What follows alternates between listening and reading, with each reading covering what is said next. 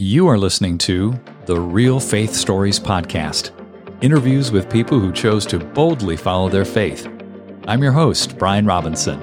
Now, let's meet our guest and hear their story.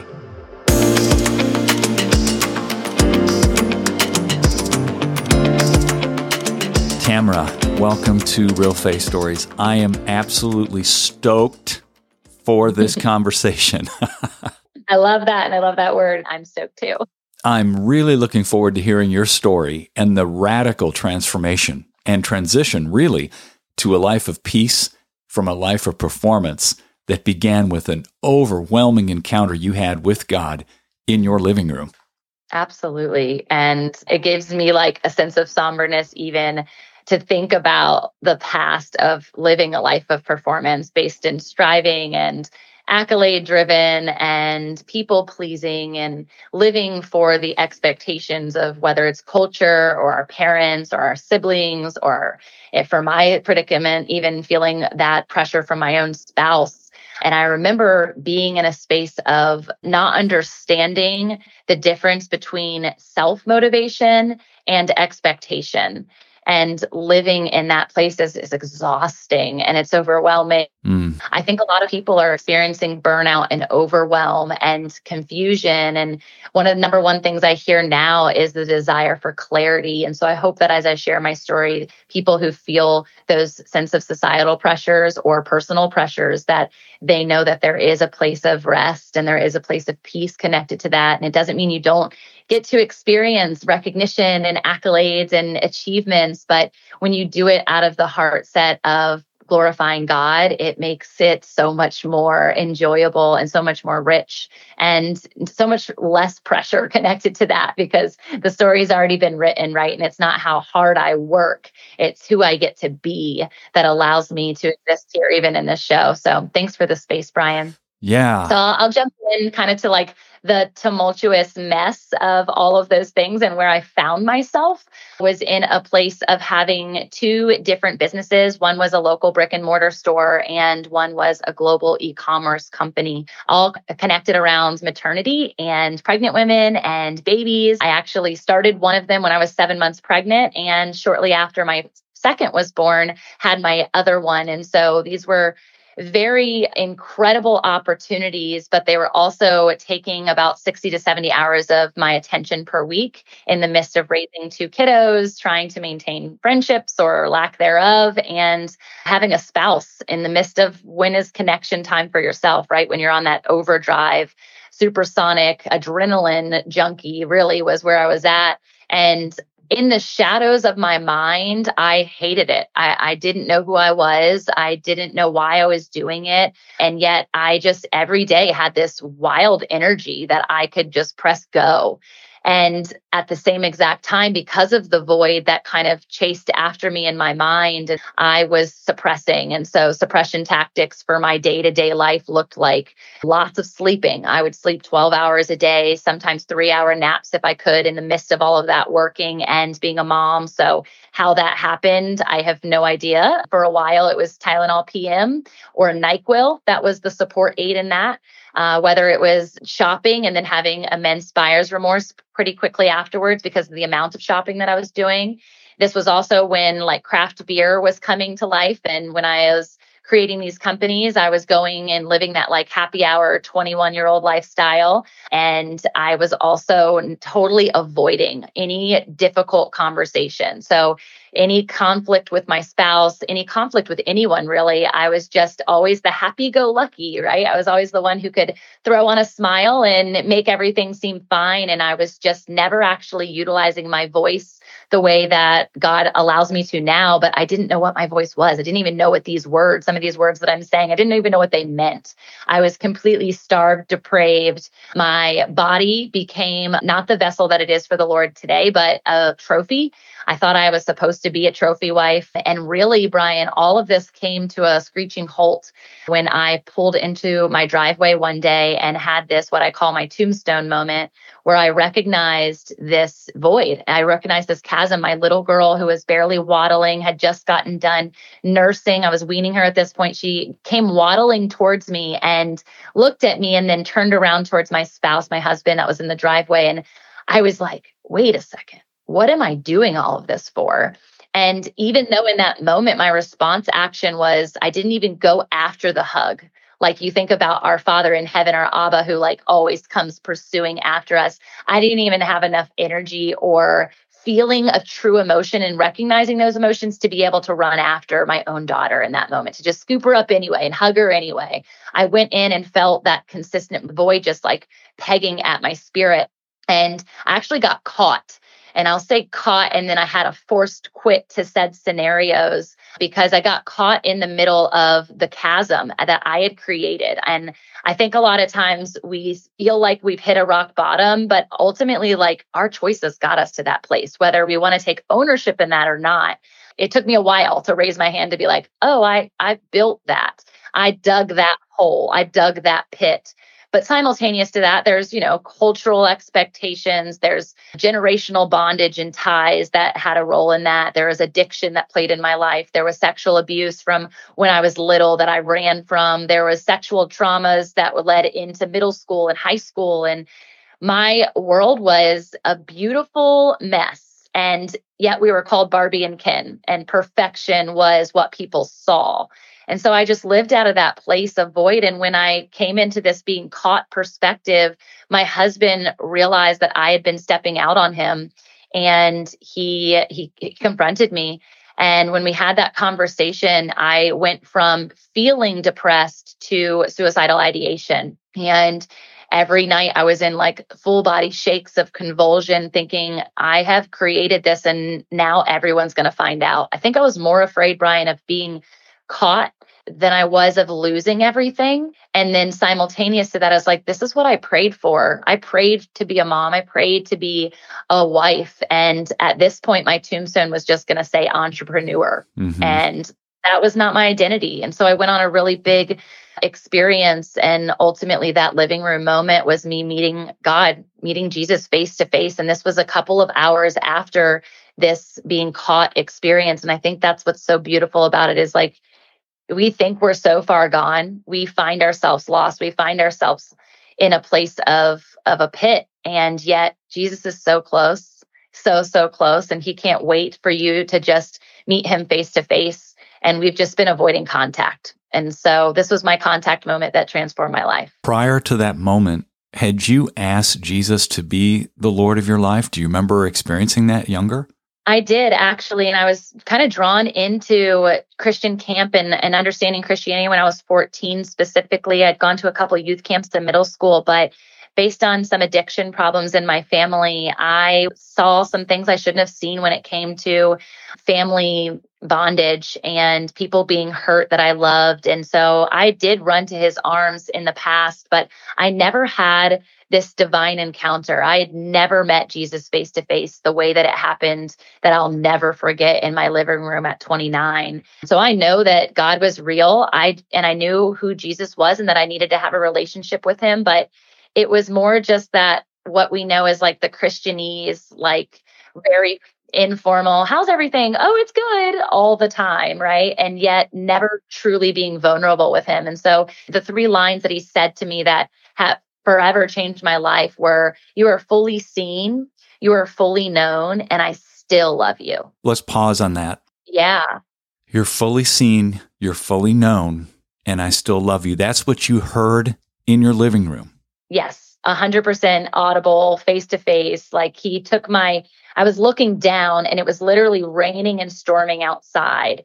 And literally the Lord lifted my chin to his eye so that I was not in this place of shame and guilt and downcast, but he brought me back in that moment instantaneously. Brian, it's wild. The people that were there said it looked like I had a physical transformation. And when I see pre-pictures to this moment and post pictures, I too can physically see the transformation. When I was brought eye to eye with him, and those were the words he laid over my spirit, over my soul, I said yes. I surrendered in that moment to anything that was self-made, anything that was societal made. And I said, I am God made, and I want to exist in that identity and not anything else that I had created. What had happened just prior to him speaking to you that way? Well, we had brought who we call our fairy godmother over, and she actually shared with us for the first time, and we had known her for a decade. She was who married us, everything. She shared with us her testimony for the first time. And we were one of the first couples she'd ever shared it with. And it was such a transformative moment to have this revelation of outside of my current space, that I didn't have to focus on that, but that she gave me this gift of being like, I too understand. And here's the hope on the other side of that. So we really call her, like, she was an angel that came in, and it was a couch moment that turned into years of therapy thereafter and self-exploration and self-identity. But that's what happened. And in that same moment, we saw the sun just pierce through this home that we had just had a wild renovation through. So I often say that what's happening in the natural of your life is generally a precursor to what the Lord is about to do in your supernatural, spiritual being, spiritual realm. And so he had prepared us, even in our house, to knock down all the walls. There was nowhere to hide. There was nowhere to run. There was no places to store clutter. There were no cobwebs. And the light came through that house for the first time in a space of gratitude. And my husband and I went on this journey of redemption. And just even this past year, 7 years later, we were able to renew our vows. And this was the first time I felt like I got married. And we went through a lot. There was a ton that happened. My husband also went through those pits of despair and had to find his way out, and did some things he wished he didn't in the process of identifying who he was. And so it's truly everything that we get to do through our knowledge of who we are in Christ. It directly affects everyone we're connected to. So there was heartaches, heartbreaks, but there was also some incredible victories connected to that. What's one of the first things you recall after this experience, kind of a watershed memory? Yeah, there's two I would share. One, that it wasn't this instantaneous healing, right? I told you that I had depression. I was experiencing panic attacks through the night and suicidal ideation.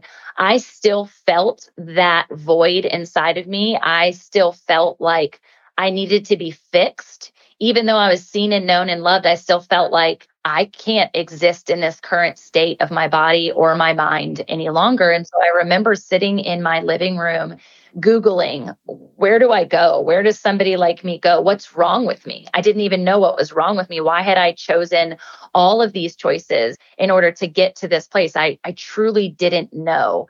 And I remember finding different homes and houses for moms and women and all of this. And it was like wildly expensive. And we did not have the finances, especially I had just decided to quit both of these jobs unexpectedly. And these were like 7, 8-figure, 9-figure contracts that I was letting go of in order to go on this journey of healing.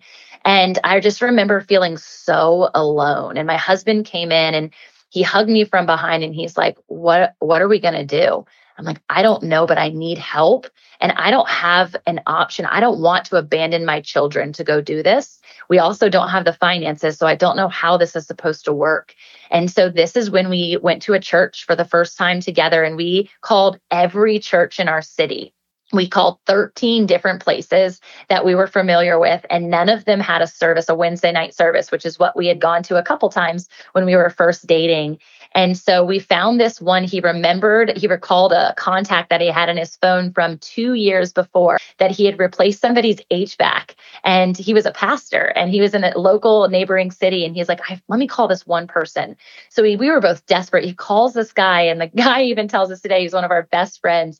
He's like, we were so nervous when we told you that we had someone, because we had like our D string performing that night. A string was at a conference, B string was at a conference, C string was sick. And so it was like our D string. And we're like, we're bringing new people into our church. This is going to be an absolute disaster. But Brian, it was so ordained. It was so perfectly timed. When we came in, we felt the Spirit of God for the first time. I didn't even know what that meant. I didn't know what the Holy Spirit was capable of. I didn't know anything about this. It was a Pentecostal rooted church that had just conformed into non-denominational essentially, but it didn't matter. I was on my face. We were weeping at the altar every Sunday for about 3 years in the process of our healing, and have made some of our best friends since then. I got ordained under that church. I went to a worship school out of that church, and there was just so much truth. It was the first time I went to church and I didn't feel judged. It was the first time I went to church, and when someone asked me how I was doing, I could actually vulnerably say, I'm struggling. And I never felt that sense or spirit of condemnation. And really, we became so supernaturally filled by the Holy Spirit in that space that our marriage just truly transformed, and our parenting has transformed, our businesses have transformed. And it's all because of a safe haven that was created out of other people who had previously experienced brokenness. You were there 3 years. Yeah. And during that 3-year period, how did God press the reset button in your life? What were the major events that occurred for you and your husband?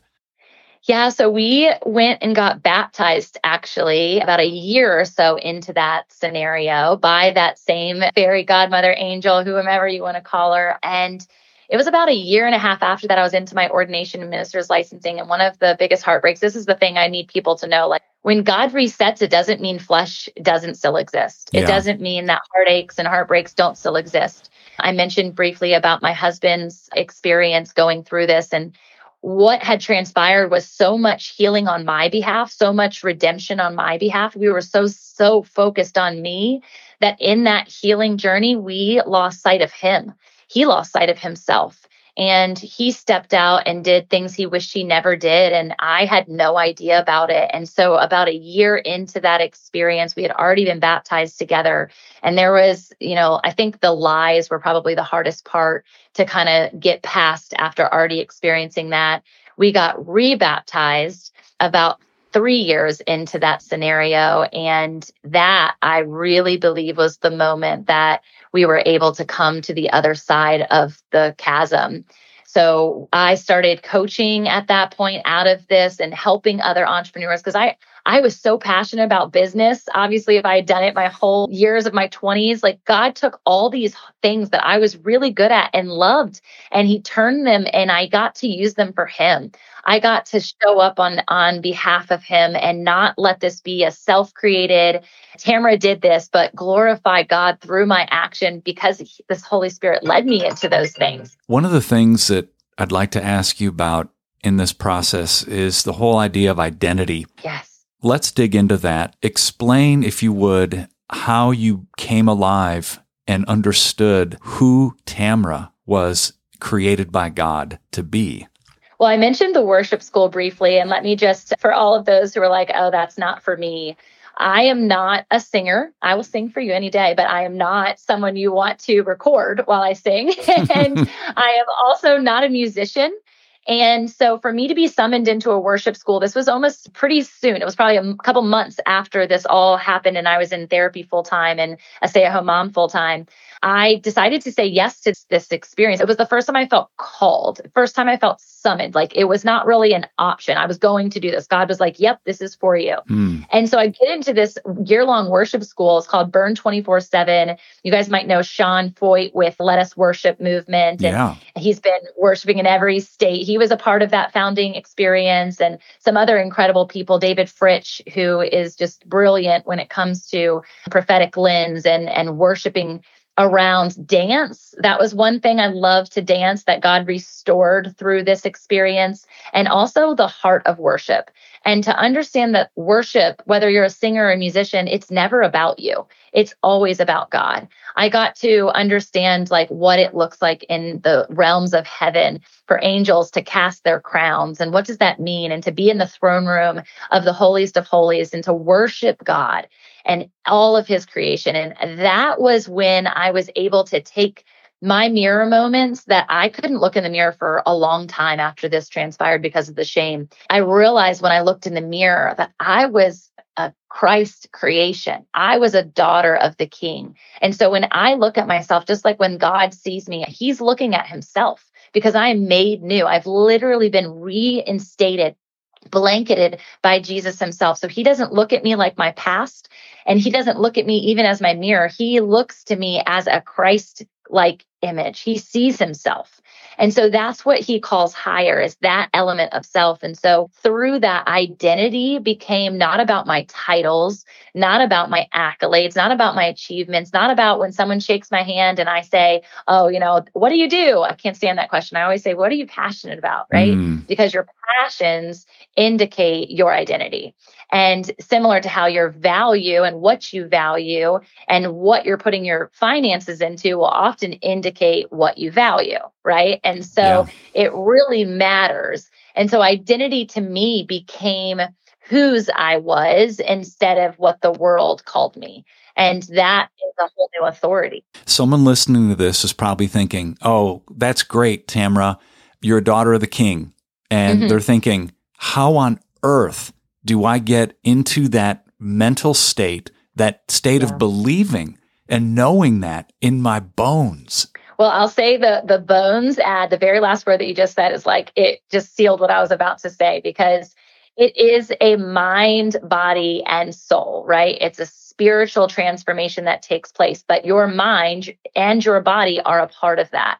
And so we, just like the Trinity, there's the Father, Son, and the Holy Spirit. He gives us these flesh-like, through Jesus, experiences for us to be able to say, okay, God, like, how do I emulate that truth that I am a daughter of the King? So for me, it was this body transformation that took place through the gym. I was a personal trainer and fitness consultant, nutritionist, all that. I was a gymnast for 16 years prior to that. So my body had always been a part of my identity, especially because I came in contact with porn when I was really little. And I mentioned that sexual trauma that occurred in my life when I was only 3. So suppression connected to my femininity had been massive. Not to mention I was like an MTV 80s, 90s kid, right? And so I just thought my sexuality was what defined me, which is why a lot of my actions were very like flesh driven.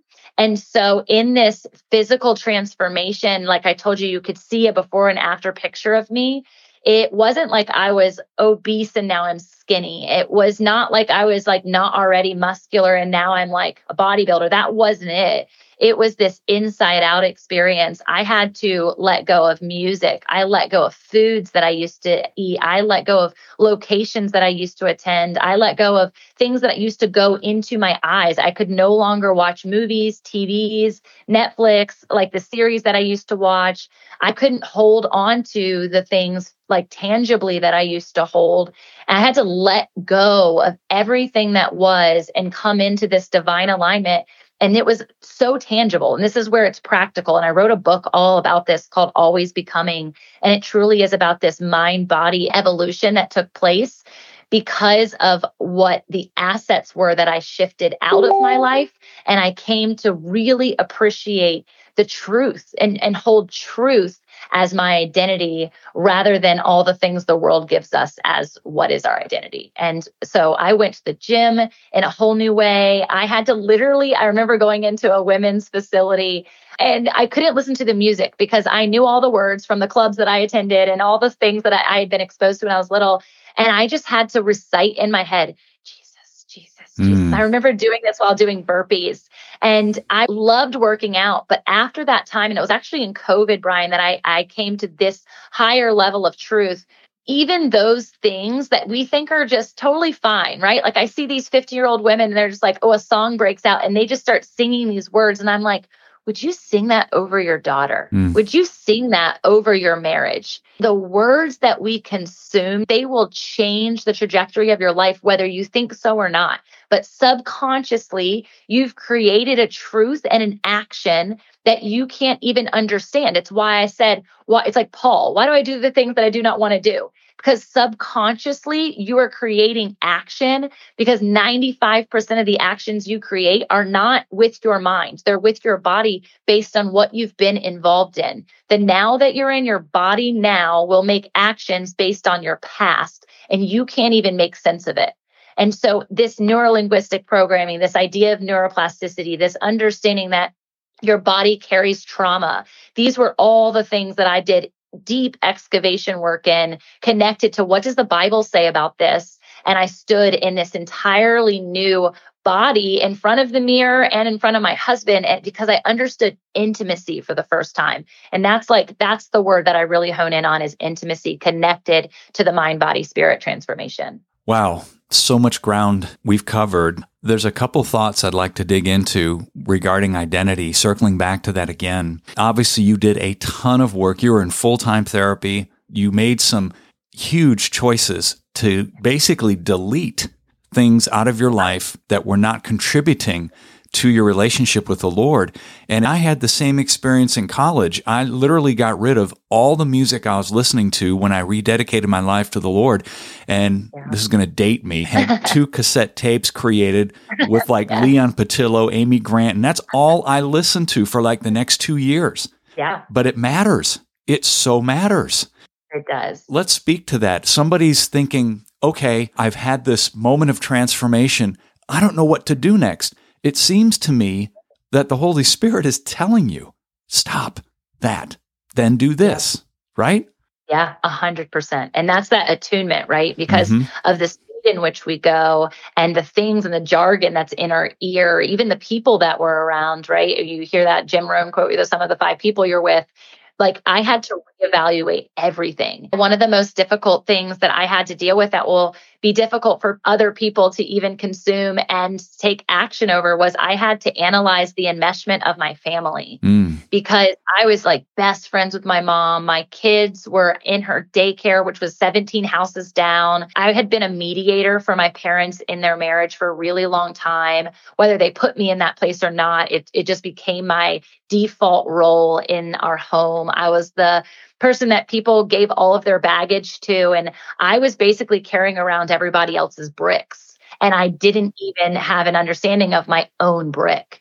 And so this is where like it's easier to gossip than it is to deal with your own ish, right? This is the self-evaluation of what is being handed to you by the people around you all the time. And is there an opportunity for a give and take? Are they calling you higher in your identity, or are they keeping you in the corner? Who's keeping you in bondage that you think is a healthy, but it's actually very much an unhealthy relationship, enabling or an expectation driven relationship that you shouldn't be in? And so things like you just mentioned, getting rid of music, getting rid of what you're putting in your eyesight, right? What are you looking at on the internet? What are you looking at on your devices? Social media wasn't really a thing for me at that point, but it has become now something I have to be very mindful of. Who is going into your ear? So think about your 6 senses. And I say 6 because there is that soul, that subconscious, that spirit-driven discernment piece that you really need to listen and attune to, because the Lord is speaking to you, whether you believe you can hear him or it's an audible thing or it's not. He is trying to guide you. The Spirit is trying to get through to you, but your supersonic lifestyle and the baggage in which you're putting into yourself with all of those senses every single day are becoming the bricks in which you're carrying, and you're not able to actually have clarity. Well, that begs the question then, how do you personally connect with the Lord? How do you make space for him, Tamra? Oh man, I've got to get quiet. I've got to slow down. So that for me is a daily surrender, because Lord knows we can get back into the rhythms of the world versus rhythms of grace. And so I wake up around 4:30 every single day. And this is just a practical tip. People think I'm bananas, but once you do it, you can't get enough. The Lord meets me every single morning. We have coffee together. We sit by the fire together. We get into the word together. I've had some really wild encounters with God in my living room. And I think that's something people take advantage of, right? They take advantage of the still small hours between your schedule and your sleep even, right? Like, is sleep more important than hearing from God? I'm like, no. People are like, oh, God woke me up at 3 a.m. and I didn't want to get out of bed, so I just went back to sleep. I'm like, no, get up. He wants to tell you something so profound that could change the trajectory of your life. Those are the times in which are like on my actual calendar. And I do that every single day. When I miss it, I miss it. I can all day be like, oh, I'm yearning. I feel that sense of void. I feel that sense of lack of connection. And obviously I can pray. I can worship anytime that I want. I love to write. So even writing and journaling, I'm not very good at meditating. I've been practicing that more and more, because I find that mainly when I'm in nature. And another thing that I would say that I don't think a lot of Christians tap into enough, that I think is really critical, is I play. How can I play with the Lord? How can you do something that evokes that positive adrenaline that can rewrite your story and it can tap into that childlike faith? And so for me, that's like dancing by the ocean, or that's going on a hike barefoot, or that's jumping off cliffs into a waterfall. They sound pretty extreme, but I love that. I had to tap into that side of me so that I could feel those endorphins and I could feel myself in my body, because I think that's what I was striving for so long as suppression. But now it's out of a life-giving desire rather than it being something that I'm coping with. I'm like, I want to tap into what the Lord says about me in this energy. Explain a couple experiences that you've had. You said they've been pretty profound in your time with the Lord. Yeah. So one of them, a friend of mine, I was trying to understand the idea of healing. I was trying to understand what it meant to speak in tongues, really these things that existed alongside Pentecost and the Holy Spirit. And so I was doing this practice where every single morning I would come down, I would put on soaking music, like instrumental soaking worship music. And I was just speaking in tongues. And I had had the Holy Spirit experience where I tapped into that. And he and I were having this wild encounter, but I felt like you have those like second guessing, like, did I just make that up? Is this real? You have a flesh struggle all the time. And so it was this surrender tactic of get on my knees and just practice speaking in tongues. And so while I was doing that, I was recognizing that the Lord and I speak in like word picture almost. I'm very much a visual learner. Mm-hmm. And so as I was speaking in tongues, again, not knowing if it was right or wrong or self-made, it's a very interesting experience. The Lord was responding to me in picture. The thing that I was trying to say to him, but didn't know if I was saying to them, he would respond in answer word picture. Wow. So I could see what he was wanting me to do next. Mm-hmm. Another experience was when someone told me to actually take a physical step into the spiritual realm in my kitchen. I was listening and he's like, if you take a step into the spiritual realm and see what he shows you. And so I literally made this entire walk around the island in my kitchen.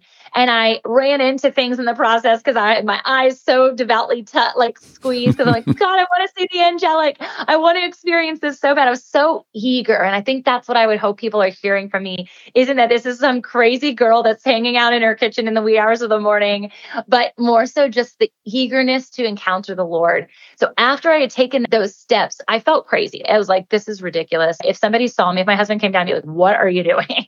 And so I sat down in this cozy chair. I would spend so much time with him over the course of the last year since I've moved into this specific home. And I had my hands in my lap and my eyes were gently closed. And when I opened my eyes, I saw my two hands like lightly cuffed.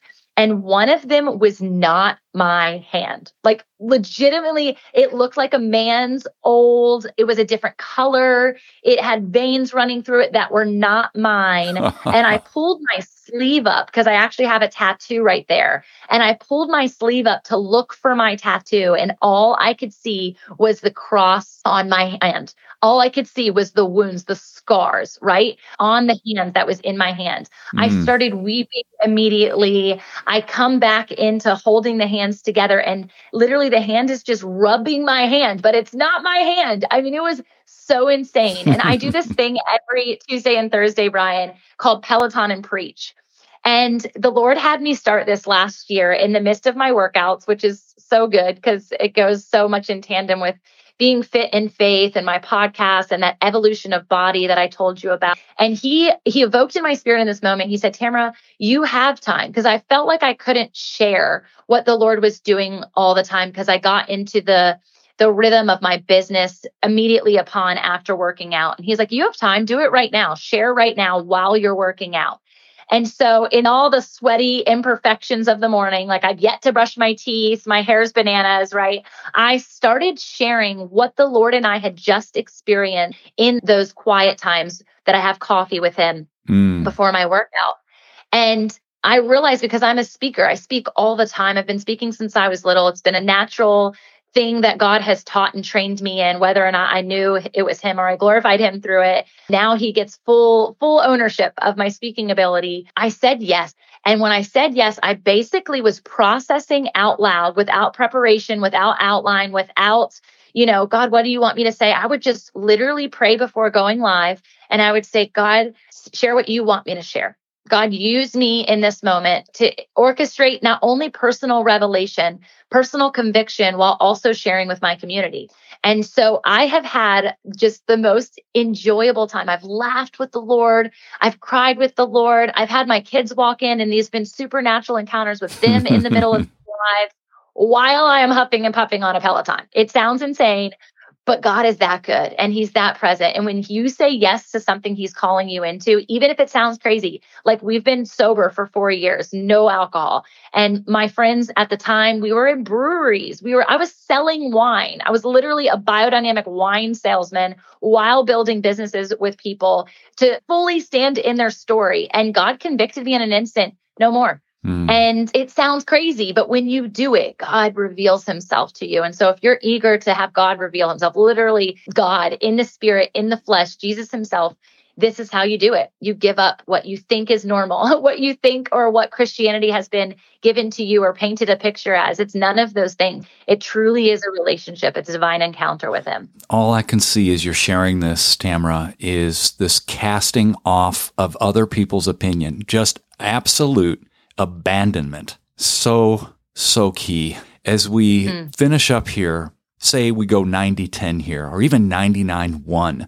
99% of the time, what's one of the greatest pieces, the most consistent pieces of advice you tend to give the folks that you coach? 99-1. I think the biggest thing recently, Brian, would be the word intimacy that I mentioned before. God is not asking you to read scripture every day. He's not asking you to pray more. He's not asking you to worship. Now he wants all of those things. He wants them, but he wants them out of a place that you're desiring him, not your check the box. And what I found with intimacy, especially through learning this through our therapist in our marriage counseling, was intimacy is not a light switch. And it's not something that you get to take tally on. Intimacy is like a posture. It's an awareness. It's being fully open and realizing that God sees every desire, even the thoughts that go through your head, he knows. And so intimacy is that full lights on love. That's what we call it as a couple, especially without alcohol. We've really navigated intimacy an entire other way. It's like lights on love. What does that look like with God? Don't hide from him. He sees you. Don't bury yourself beneath something thinking that you're running away from God. Like he is right there with you. And so what does intimacy look like? Can you just talk to him? Can you just ask him the hard questions? Can you get mad with him and be angry and say those words to him instead of feeling like you can't? Can you truly stand before the mirror and give yourself away, give your flesh away and see what the Lord reveals to you in that moment?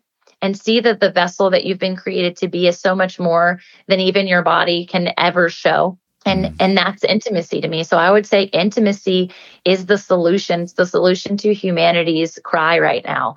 Talk about revival and what's been going on. Like personal revival exists because of intimacy. And that's the only way that you can truly experience heaven on earth. And that's what he wants for us. We call it in the Lord's Prayer, like heaven on earth, kingdom here on earth as it is in heaven. And people don't believe that that exists. And it's a lie from the pit of hell, because it does. It's the whole reason he sent Jesus here to redeem us. Otherwise, he would have called us all to heaven with him immediately. 100%. Yeah. How can people find out more about you, Tamra? Well, I am most active on Instagram. I'm playing in the TikTok realm right now, and I also have a YouTube channel. So you can learn all of how I apply this through a biblical lens to business. And I love taking women specifically, but we're actually launching into couples as well. I'm so excited for founders. So people who are founded in Christ and also have a vision over their life connected to their business. We're going to be doing couples retreats too. So I love to travel the world so we can play together, as I mentioned, get intimate with the Lord in a way you've never expected, and take yourself out of that chaos that we often tend to live in on default. So I hope to hang out with your community. I'm so grateful to be here. And I know that it's going to imprint people in a way that they perhaps weren't expecting, but I hope that they take action. I agree. As we finish, I'd love to have you pray for our listeners, please. Oh, it'd be an honor. God, we just come to you in wonder and awe. We come to you with that reverence, that fear of the Lord, not the scared element of self where we run and hide, but the I am wide open, completely vulnerable, completely transparent with you, God. That we just come to ask you to convict us, to correct us, to bring us into further union with you, to remove the things that are binding us from getting closer to you, remove the things that have created a chasm between us. God, whatever the listener is thinking of right now in Jesus' name, will you just completely bind that to your name, that it can be no longer, whether it's a spirit of influence, whether it's a distraction, whether it's a generational bond, God, whether it's a brick, like I mentioned. God, that it would be gone in Jesus' name. We know that your burden is light. Your yoke is easy.